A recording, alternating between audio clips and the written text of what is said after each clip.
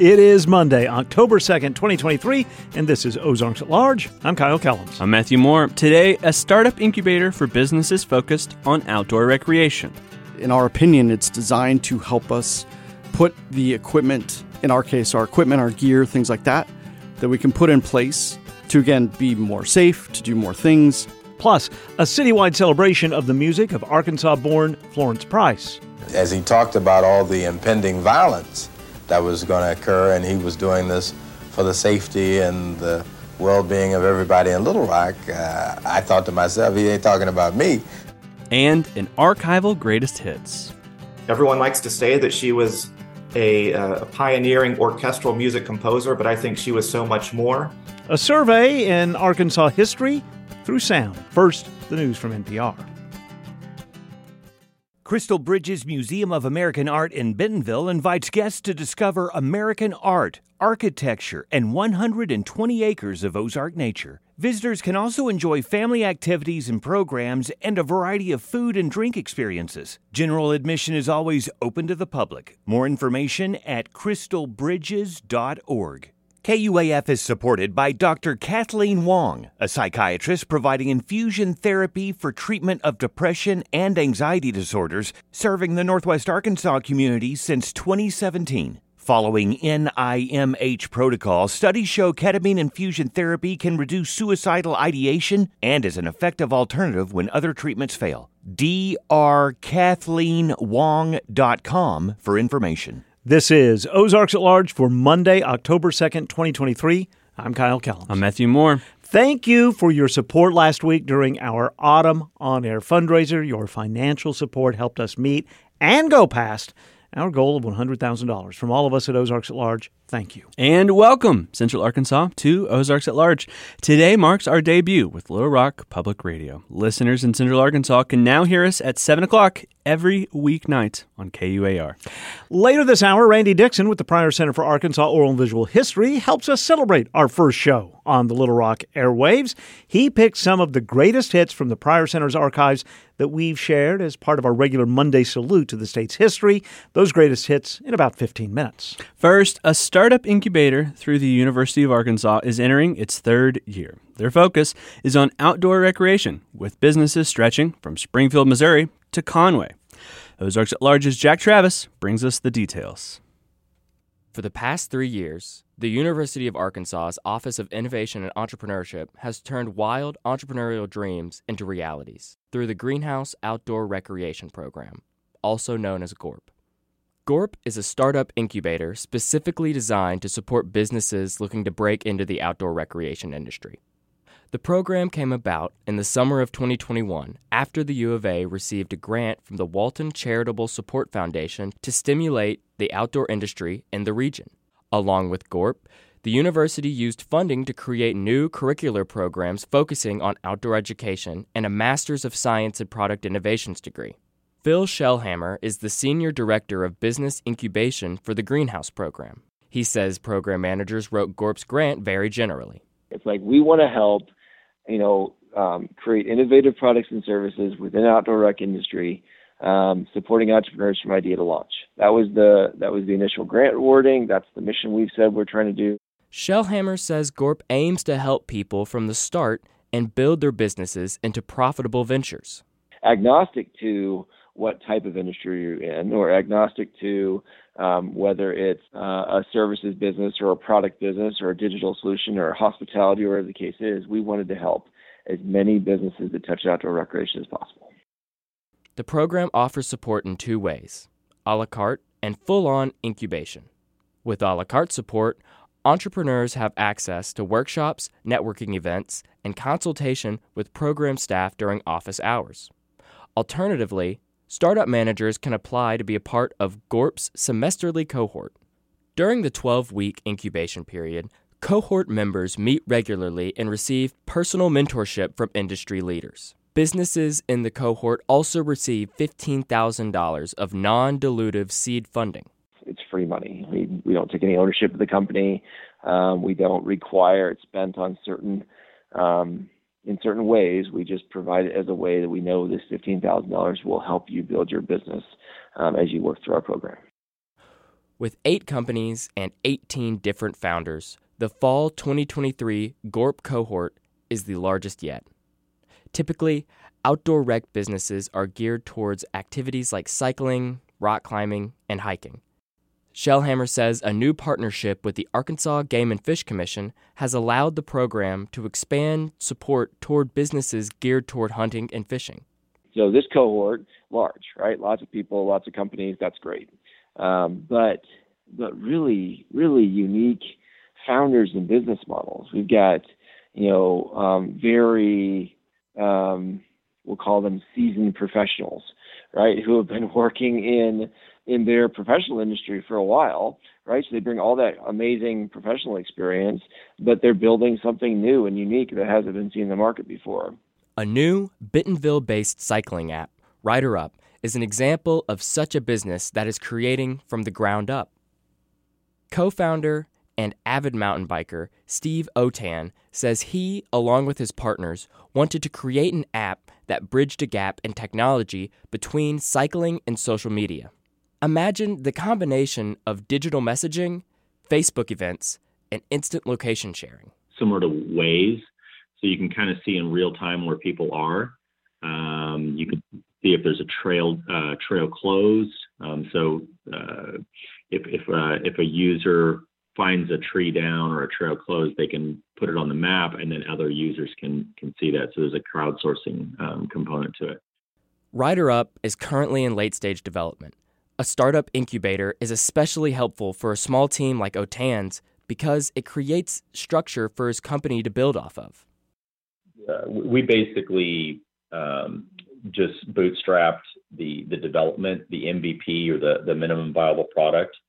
So what you're looking at, the three of us just kind of, ponied up, and we spent we've been at this for about 14 months. I think it was July of last year when we first sat down and said, hey, let's do this thing. He says their inclusion in the GORP cohort and the funding the program provides allows his team to finance marketing endeavors and perform maintenance on their program. Smaller companies like Rider Up receive guidance from established companies like Cave Springs Outdoor Educational Services, or OES. OES is a company dedicated to removing barriers from the outdoors. Actually, those who are not necessarily into the outdoors are our prime target, if you will. That's Sean Klein, co-founder of OES. And the reason I say that is we provide an environment that teaches them some of the basics around, for example, backpacking or kayaking in some of the great rivers that we have around the area. Again, doing it in a safe way. We have the gear, so we provide them with the gear. We provide them with the basics around and the foundational fundamentals of doing some of the activities. And then we take them out and we put them in the water or we put them on the trail and we go with them. He says they've been around since March, and he's using the funding as a capital investment to expand what kind of expeditions they can lead people through. In our opinion, it's designed to help us put the equipment, in our case, our equipment, our gear, things like that we can put in place to, again, be more safe, to do more things. So one of the things that we're going to invest in with part of the money is pack rafts. Pack rafts are small, inflatable rafts that can be packed down to a portable size. They're designed to be used in almost every body of water, from lazy buffalo currents to whitewater Cossatot River rapids. So we can not only sponsor a team for Expedition Ozark and be able to supply them with those pack rafts, but also there's opportunities for us to use them in our day-to-day business and rent them out. So it can not only be, an activity, but frankly, it'll create, hopefully, some revenue for us as well. This semester's cohort will have a chance to show off their products at the GORP Demo Night on Tuesday, November 14th. The event gives the public a chance to visit with founders and learn more about the companies and the products they're producing. For more information about the program and all companies in the cohort, visit gorp.uark.edu. For Ozarks at Large, I'm Jack Travis. By the way, the next square-to-square bike ride from Bentonville to Fayetteville along the Razorback Greenway is Saturday. But the last chance to register for that ride is on Wednesday. If you're 14 or older, registration is $35. Younger than 14, you pay just $20. Shuttle rides are an additional $10. More information at razorbackgreenway.org. Ahead on today's show, a handful of favorite sounds of Arkansas history. Whereas October the 24th, 1966 will mark the homecoming of Brooks Robinson, who was born and raised in Little Rock, Arkansas, educated in the public schools, and graduated from Little Rock Central High School. This week's Pryor Center Profile, a collection of archives from our more than 150 visits to the Pryor Center archives. That's in about 6 minutes on Ozarks at Large. Parts of China are going underwater more often. Weather extremes and concrete infrastructure lead to more frequent floods. So a landscape architect is designing sponge cities to soak up the rain. You actually are playing Tai Chi with nature, not boxing with nature. Soft force instead of hard attack. Our Climate Solutions Week continues on the next Morning Edition from NPR News. Morning Edition tomorrow morning from 5 to 9. The Bentonville Moves Coalition, along with Bentonville Schools, Brightfield Middle School, and Willowbrook Elementary, are partnering to host student bike rides to and from school in honor of Bike to School Week.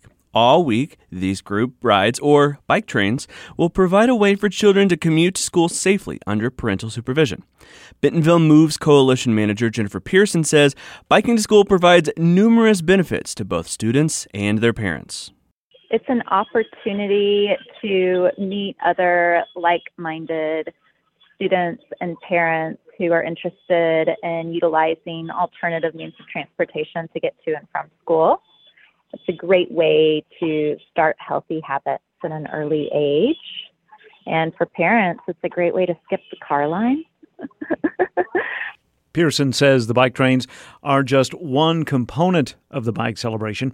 Students will also take part in programs and activities that highlight cycling education all week long. For more information, you can visit the Bentonville Moves Coalition website. Little Wing Productions announced earlier today that the Neil McCoy concert that had been scheduled for next week at the auditorium in Eureka Springs has now been canceled. According to a press release sent this morning, refunds for what was to be the October 12th concert are being sent. A national report is giving Arkansas a low rating in terms of elder care.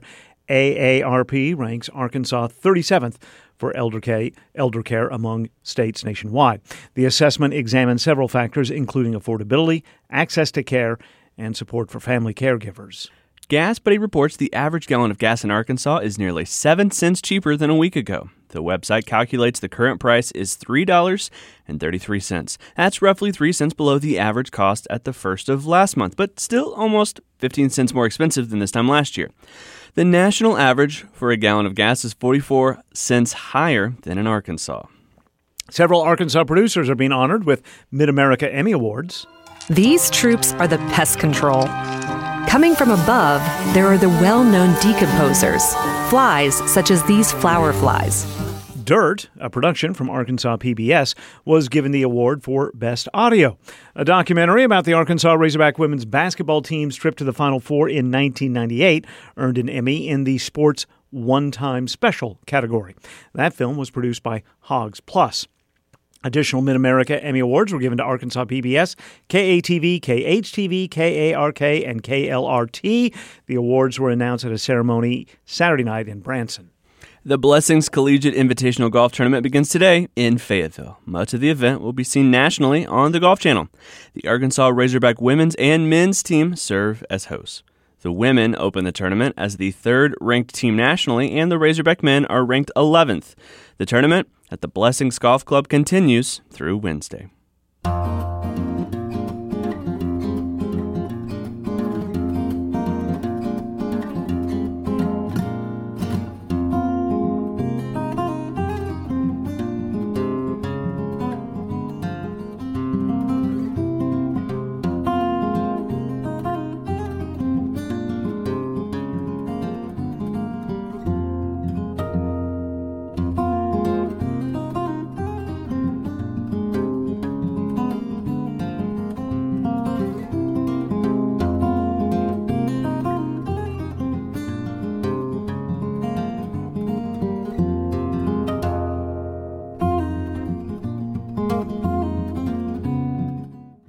Tomorrow on Ozarks at Large, graduate students at the University of Arkansas discuss the impact of an executive order from Governor Sarah Huckabee Sanders. A lot of us during the summer spend time working on our dissertations and our thesis. We had to put a lot of time aside and begin to communicate out to each other just about how exactly do you feel about this? I think that was the first step. How the dissolution of the DEI program at the U of A is impacting students and staff. That's tomorrow on Ozarks at Large. You can also find all of our individual stories, past and present, at our website, ozarksatlarge.com. There's also a link to our newsletter that brings you the latest stories directly into your email inbox every weekday morning, and links to listen to Ozarks at Large in podcast form. All of those at our website, ozarksatlarge.com. Whereas October the 24th, 1966 will mark the homecoming of Brooks Robinson, who was born and raised in Little Rock, Arkansas, educated in the public schools, and graduated from Little Rock Central High School. And whereas the citizens of Little Rock are very proud of this fine young man. This is Ozarks at Large. I'm Kyle Kellums. With me is Randy Dixon. Hello, Kyle. Hello, Randy. Randy is with the David and Barbara Pryor Center for Arkansas Oral and Visual History on the Square in Fayetteville. And it's great to be here. It's great to be here. And great to be in Little Rock for the first time. So let's first explain what we just heard. Okay. That was Little Rock Mayor Sonny Hinson from 1966 proclaiming Brooks Robinson Day in Little Rock. All right. We'll get back to why you heard that in a moment. Our regular listeners in Northwest Arkansas and the Arkansas River Valley and eastern Oklahoma know that you and I most Mondays get together. You pull archives from the Pryor Center, and there are many archives. That we got from KATV, of course, the ABC affiliate in Little Rock. Were donated 26,000 hours of news, weather, and sports footage, which I was a part of gathering for 31 years. Right. And now I'm with the Pryor Center and digitizing all of that we will have available on the website to view.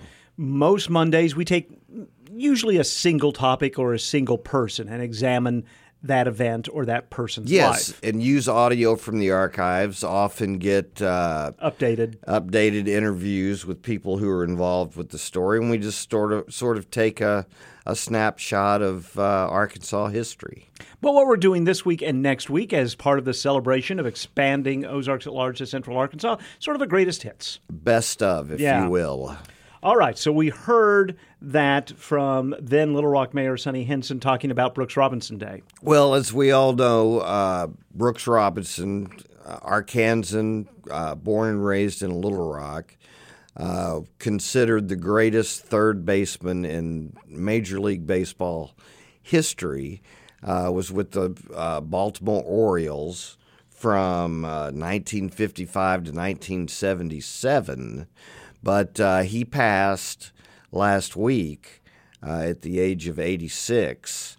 And so we wanted to begin this segment with a little tribute to Brooks Robinson. Right. And he was beloved in Baltimore, still beloved in Baltimore, but still beloved in Arkansas. That's right. And as a matter of fact, he was just a couple of years older than my father. Mm-hmm. And my father used to go watch him play at Lamar Porter Field in Little Rock. Brooks Robinson was junior high school, and he was that good then that people would come from all around just to see him play amateur ball. And so that devotion to Brooksy continued through his career. Right. And so in 1966, what's significant about this is that the Orioles had just beat the Dodgers, the LA Dodgers, in the World Series 4 games straight. And so that's why Little Rock and Arkansas had a big homecoming for Brooks Robinson. So this clip we're about to hear is from the famed late sports director Bud Campbell from KETV, and he was at the airport along with hundreds, maybe thousands of people to welcome him. And there was also Hall of Famer and Arkansan Bill Dickey there. I certainly appreciate that. I tell you, a lot of nice things have happened to me, especially this year, but this is the nicest of all, coming home and being welcomed by people you've known all your life, and this is a high point in my career and a high point in my life. Bill Dickey, a Hall of Famer, and a fellow who knows a real good baseball player when he sees one. I think, Bill, you're as proud of Brooks as everyone in Arkansas is, aren't you? Bud, you're not kidding. Brooks, I want to say congratulations. We're all proud of you down here, and I know how you felt when you that final out of that World Series game, 4 straight. Well, you're right, Bill. It was a great thrill, and I tell you, I was really glad to get those 4 out of the way. I didn't care about going back to Los Angeles to play anymore. Brooks, were you excited when the thing started and when it ended?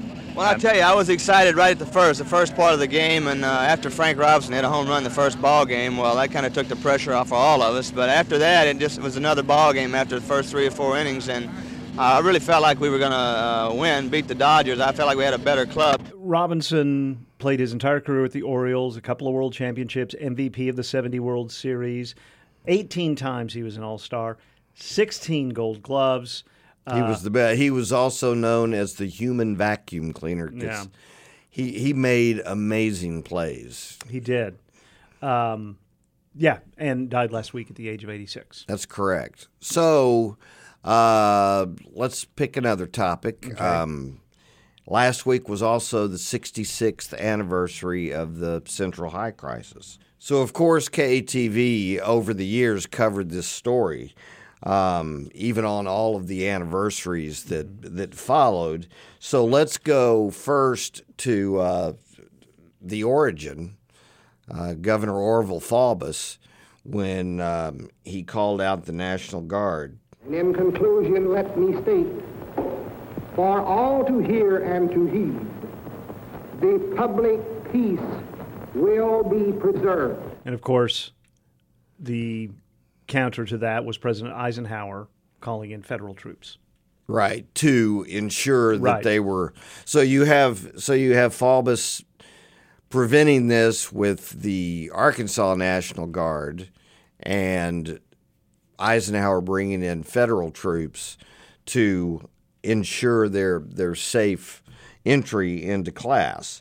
So I wanted to pull up something from 1987 that's also in the KETV archives, and it's former Little Rock 9 student Ernest Green when he appeared on Good Morning America for the 30th anniversary, and he actually appeared on the program with Governor Faubus, former Governor Faubus, and he didn't mince words about his feelings towards the former governor. As he talked about all the impending violence that was going to occur, and he was doing this for the safety and the well-being of everybody in Little Rock, I thought to myself, he ain't talking about me, and I don't think he has my well-being in mind. And, of course, just last week we had, members of the Little Rock Nine talking to high school students and still talking about how there are Arkansans who don't want to try to come to terms with the racism that's part of our past. That's true. Yeah. That's true. I did want to bring in one other archival clip, and because you can't talk about Central High without talking about Daisy Bates. Right. And, she was a key figure in keeping the 9 students, together and focused and safe. She actually had drivers taking them to class, to school during all the controversy. But this is actually from the 20th anniversary, so let's back up a little bit. This is to 77 when Daisy Bates attended a ceremony at Central High. History has proven that it did not take 999 persons to change the destiny of this country. It only took 9.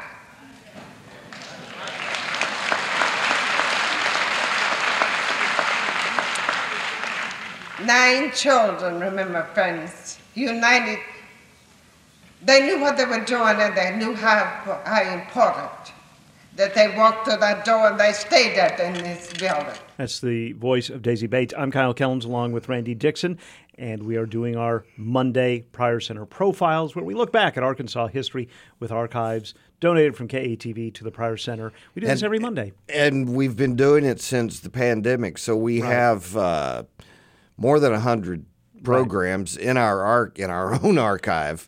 But you can listen to those if you go to the Pryor Center website, Pryor, just Google it and go to the Pryor Center in the KATV section. Right. It says Ozarks at Large, and you can go to that and you can listen to any of these programs, and it'll have the subject, and you just click on it, and you can stream and listen to it. Some of it has associated video also. One of the things that we have done over the past few years in this segment is talk about documentaries that were made for politicians. Yes, and they weren't really documentaries. No. They were 30-minute commercials. Infomercials, really. Yeah, they were. Yeah. They were the beginning, probably, of the infomercial. But what candidates would do, and this was in the late 50s, early 60s, and even into the 70s, but they would have a big ad agency like Cranford Johnson Robinson Woods, or someone at that time that could do a slick production, would produce a 30-minute program on that candidate. And they would generally set up a buy program through their sales department that, there were only 3 stations at the time. Right. And they would, after the 6 o'clock news, there's that time in there where you see Wheel of Fortune or Prime Access, it's called in the television world. Thank you very much. Yes. Yes. And during that Prime Access, they would just block out and buy that half hour on all 3 stations. So if you're home watching TV and you finish the news, you don't have any choice. You're going to watch this. You're going to watch something about this candidate. Yes. And so in this case, we pulled a little campaign film from Sid McMath's 1962 gubernatorial campaign. His name is Sid McMath, a lawyer by trade, a hunter when he can be. This summer, he's a candidate for governor on the Democratic ticket. He's a man with one thing on his mind: the future of Arkansas. What's the 18-year-old gonna do you know? I hope he goes to college if I find the money to send him. Are you working? No, sir, I'm laid off from Arkadelphia. How long have you been laid off? 3 weeks this time. Well, you say this time. Have you been laid off before? Yes, sir, 2 years before. I can go to work now, I guess. I just got back from Beaumont. I can go to work down on the docks. But, Lord, I have to leave home, and I'm just not going to leave Arkansas at all. Do you like Arkansas? I love Arkansas, man. Well, that's good. I wouldn't trade a foot of Arkansas for the rest of the states put together. Well, that's great. Well, I tell you, we're going to do something about this unemployment, Jim. Well, let's hope so. Somebody needs to do something. We got somebody up there that ain't doing nothing now. Yeah. Something else we've talked about in the past few years was the concentration camps that were in Arkansas for Japanese Americans during World War II.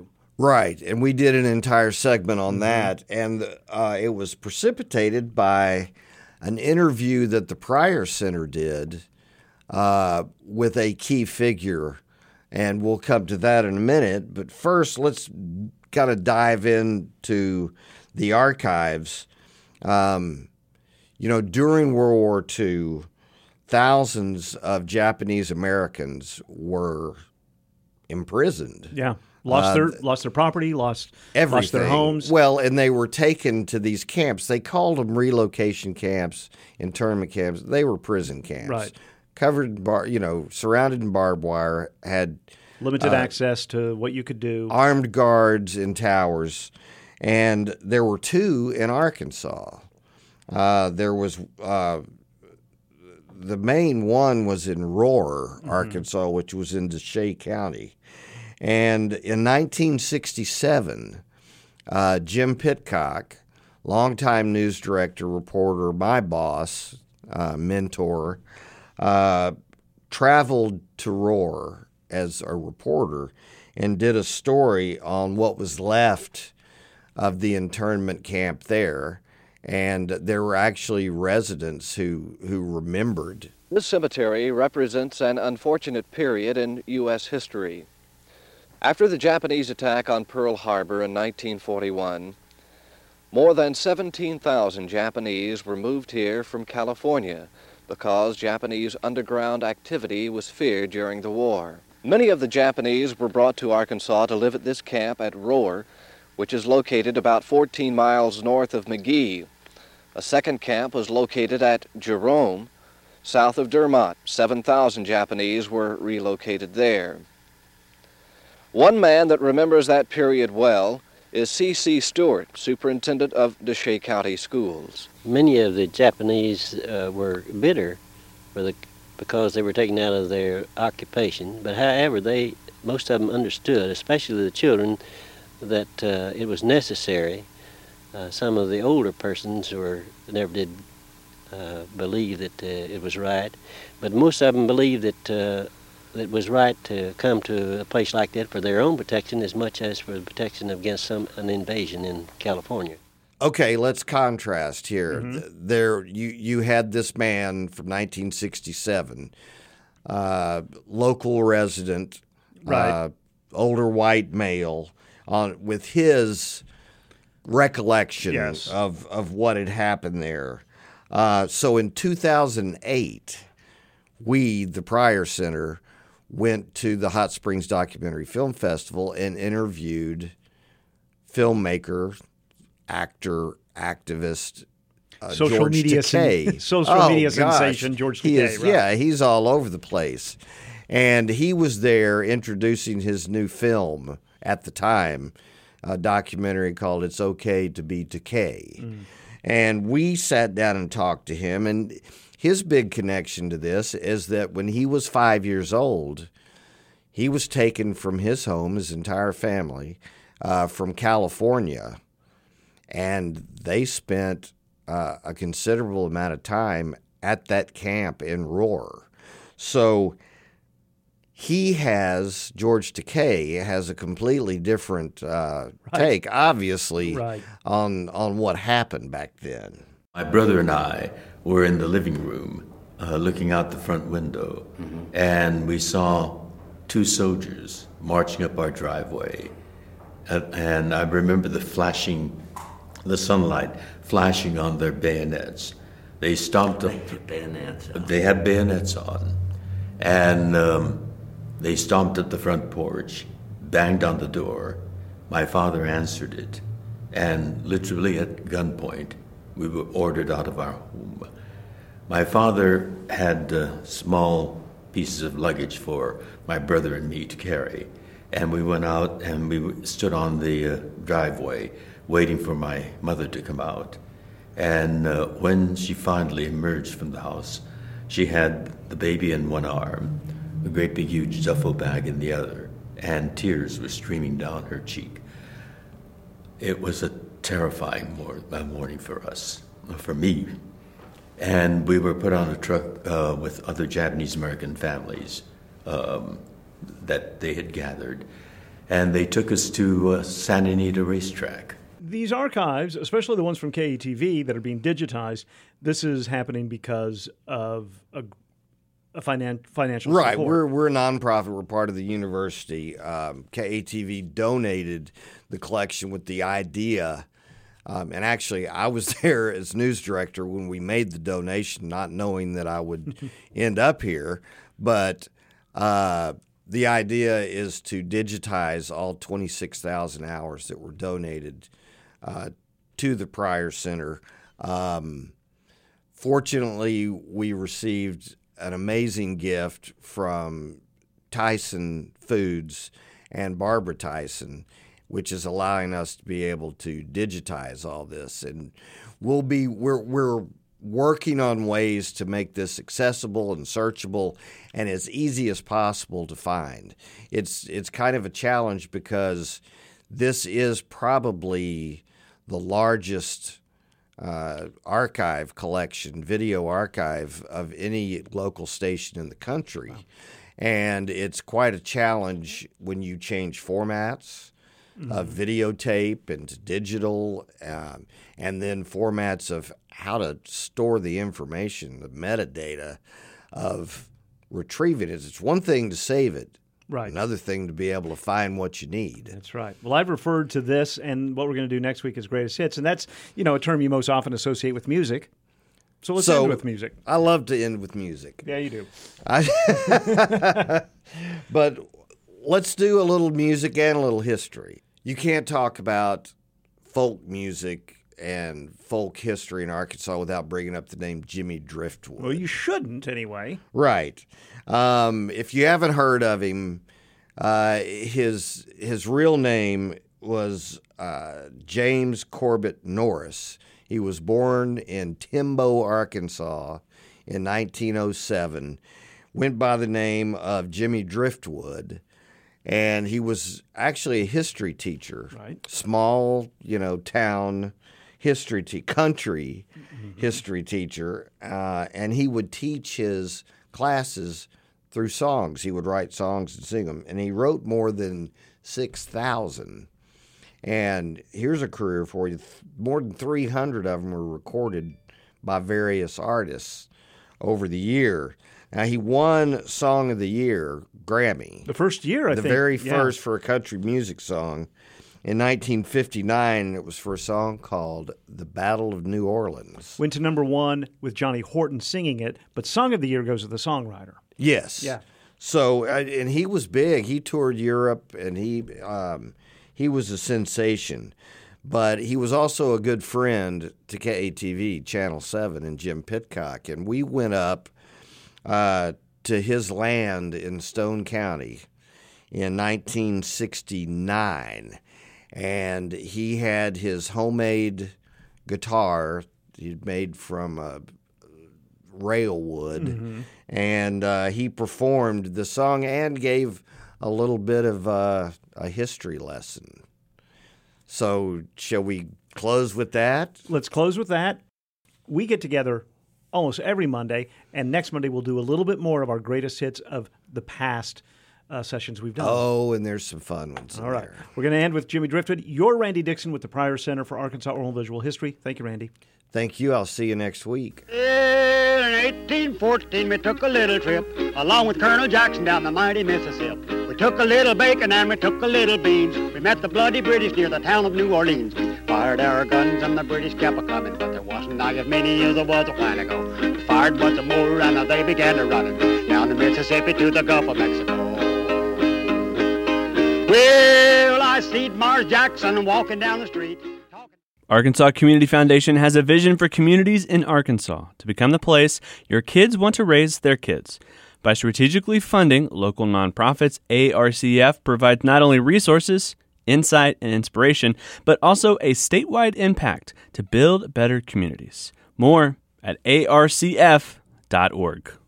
This is Ozarks at Large. Beginning tomorrow, Music City, USA is celebrating Arkansas-born composer Florence Price with a series of concerts and talks.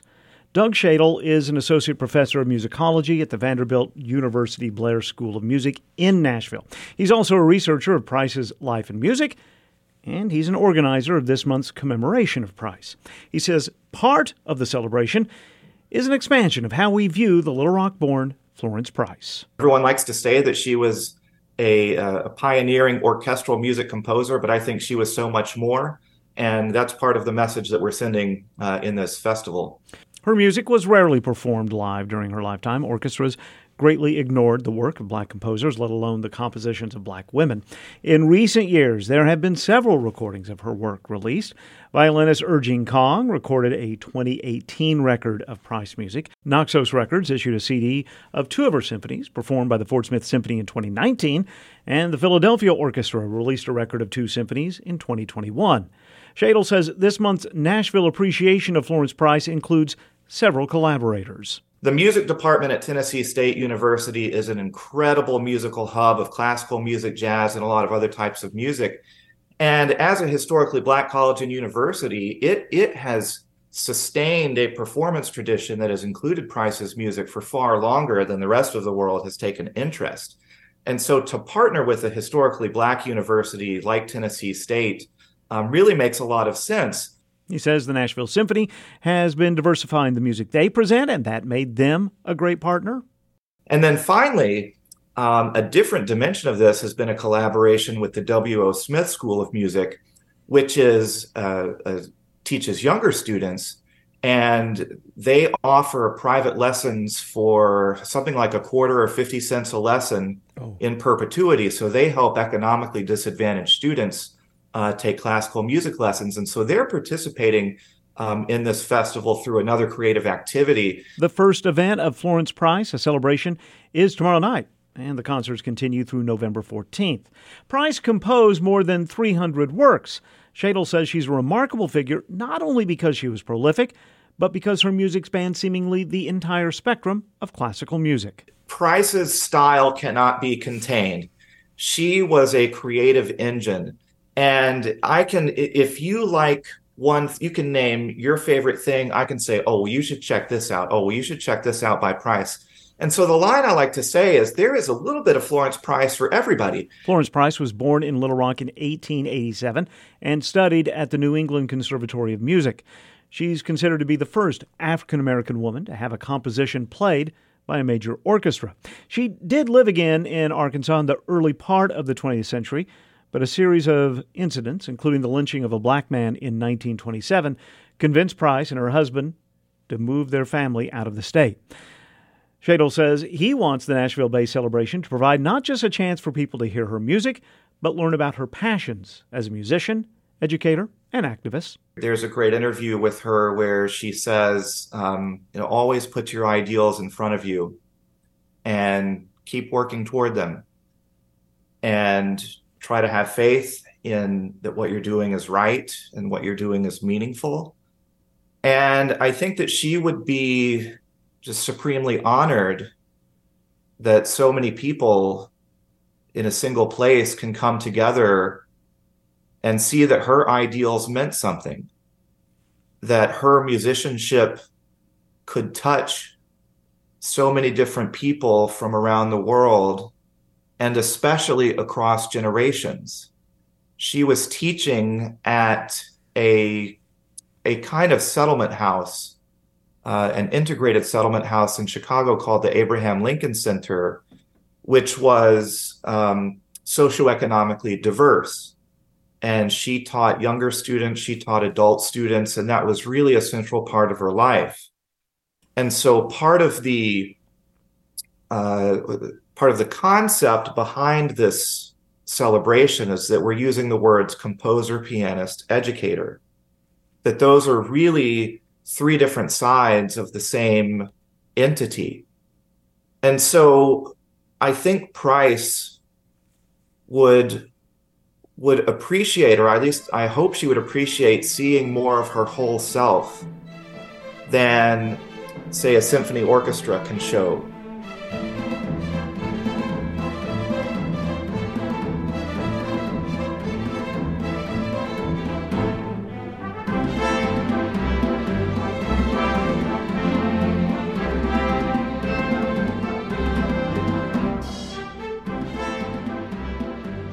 I heard the Chicago Symphony, one of the world's great orchestras, under Riccardo Muti, one of the world's great conductors, perform Price's Third Symphony. That was last May, in May of 2022. Last week in Chapel Hill, North Carolina, I heard the Philadelphia Orchestra, one of the world's great orchestras, under Yannick Nézet-Séguin, one of the world's great conductors, perform Price's Third Symphony, same piece. I recognized the piece, but I heard new things. I mean, it was a revelation. And, in both cases, the orchestra just blew the roof off the top of the place. I mean, it was just, an immediate standing ovation, unbridled cheers and enthusiasm after hearing it because the music is so profound. But for many people, truthfully, it was hearing that piece live for the first time. For me, it was hearing the piece live for the second time, both with a great orchestra and a great conductor. And I just thought, gosh, I want to hear this again. Like, I want to hear somebody else do it. I want to hear somebody else do it. Because each performance reveals new things. Doug Shadle is an associate professor of musicology at the Vanderbilt University Blair School of Music in Nashville. He's also a researcher of Price's life. and he's an organizer of this month's commemoration of Price that's taking place throughout Nashville. The first concert is tomorrow night, followed by another on Friday. You can find the entire schedule of events at blair.vanderbilt.edu. And by the way, the music we heard a moment ago is from that 2019 Naxos recording of the Fort Smith Symphony under the direction of John Jeter. From Little Rock, I'm Stephen Cook with Arkansas.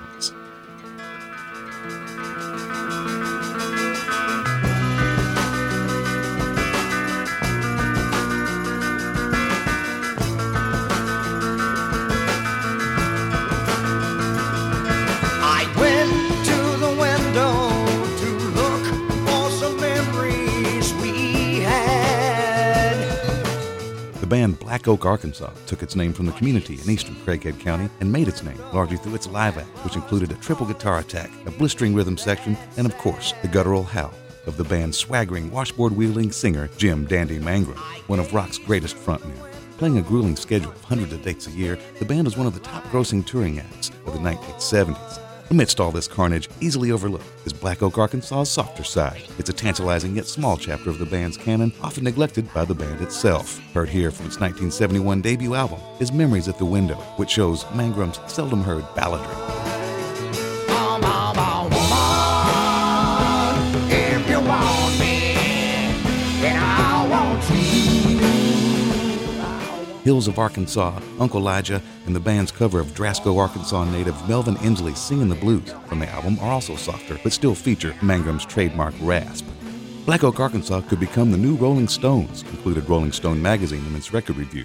Produced by Lee Dorman and Mike Panera of the band Iron Butterfly, Black Oak, Arkansas, however, would never again embrace its folk and country influences as fully as it did on its first album.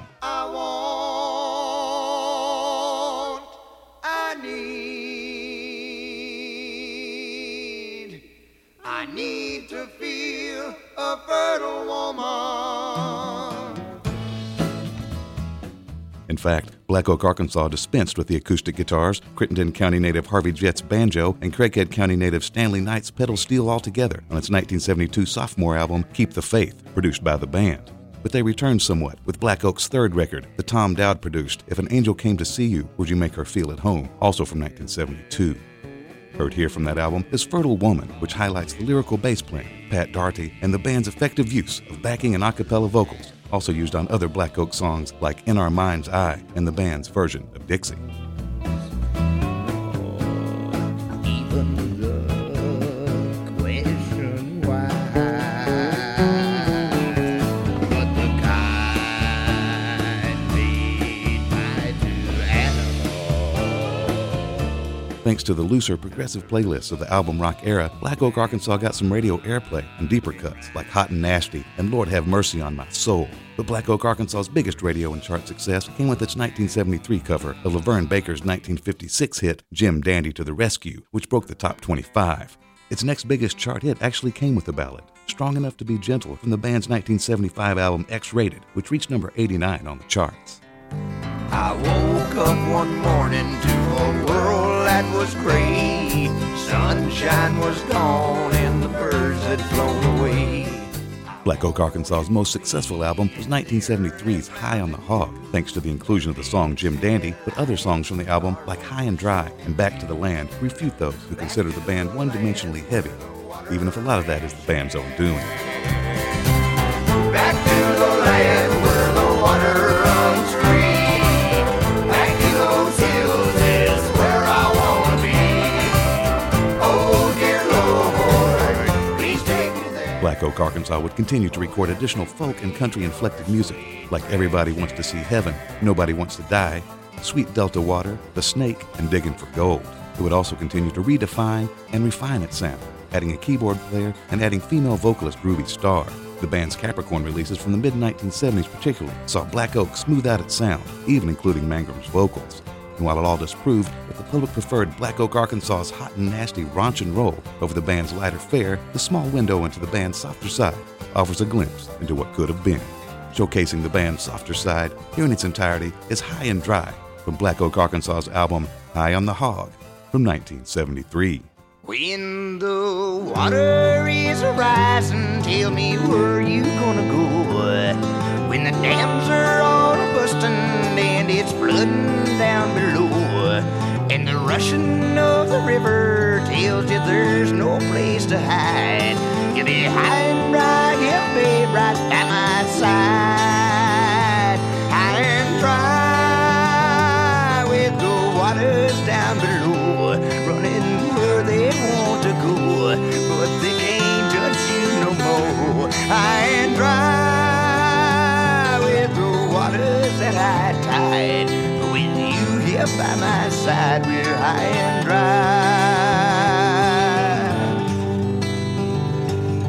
When the streams are all swollen and the rivers are swelling, and you cannot find a hole in which to hide except the one you fell in, and that muddy old man river tries to take you for a ride, you'll be high and dry, yeah, babe, right by my side.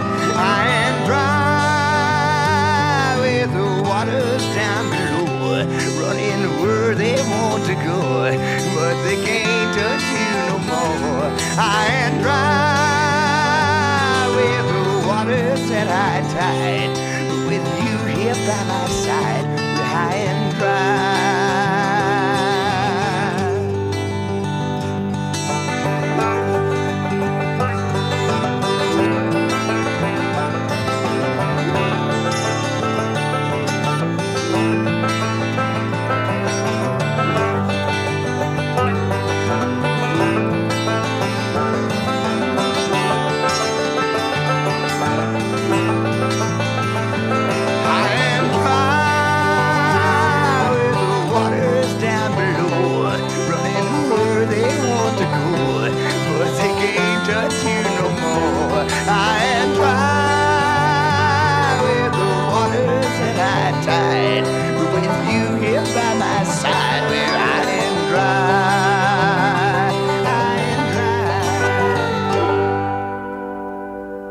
High and Dry from Black Oak, Arkansas's 1973 album, High on the Hog.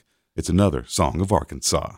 From Little Rock, I'm Stephen Cook with Arkansongs. Arkansongs is underwritten by Arkansas Heritage. Relive your favorite Barton Coliseum concert memories at the Old State House Museum in downtown Little Rock, where they still play it loud.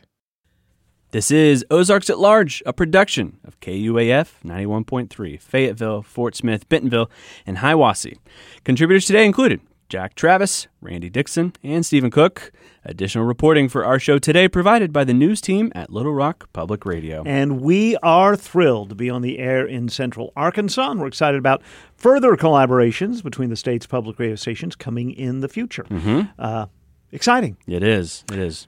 Matthew produced today's show in the Bruce and Ann Applegate News Studio 2 at the Carver Center for Public Radio. I'm Kyle Kellums. I'm Matthew Moore. Don't forget, if you are listening to the show for the first time, we've got a lot of ways that you can keep up with Ozarks at Large online. We've got a daily newsletter that comes into your email inbox every weekday morning. We've got a podcast version of this show wherever you listen to podcasts. Just look for Ozarks at Large. We've got a word game that comes out every single day. If you're a listener of Ozarks at Large, you'll probably find some clues on what that 5-letter word is going to be. And, of course, you can always find our stories, young and old, at ozarksatlarge.com. All right, so the newsletter that you just mentioned at the beginning of that, you can sign up for that for free. Yep. And what that does is it brings you the next day everything that was on the previous day's show and gives you direct links. So if you miss an edition of Ozarks at Large, it's still easy to sign up, and that's available wherever you are. That's right, yep. And it gives you transcriptions of lots of our stories. It gives you photos and links, all of the stuff you're looking for, right there at ozarksatlarge.com. All right, we will be back tomorrow with a Tuesday edition of Ozarks at Large. We're here 5 days a week. For those of you in Northwest Arkansas, there's also weekend Ozarks at Large, Sunday morning at 9. Thanks so much for being with us.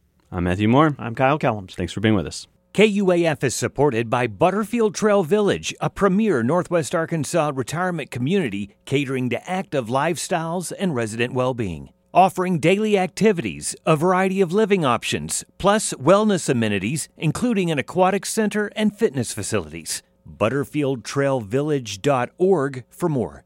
Crystal Bridges invites guests to experience the classical compositions of renowned musicians at the Van Cliburn Concert Series this fall. It will feature performances by award-winning pianists Vadim Kaladinko and Joyce Yang. 2 live concerts bringing masterful melodies to Bentonville. Tickets and more at crystalbridges.org.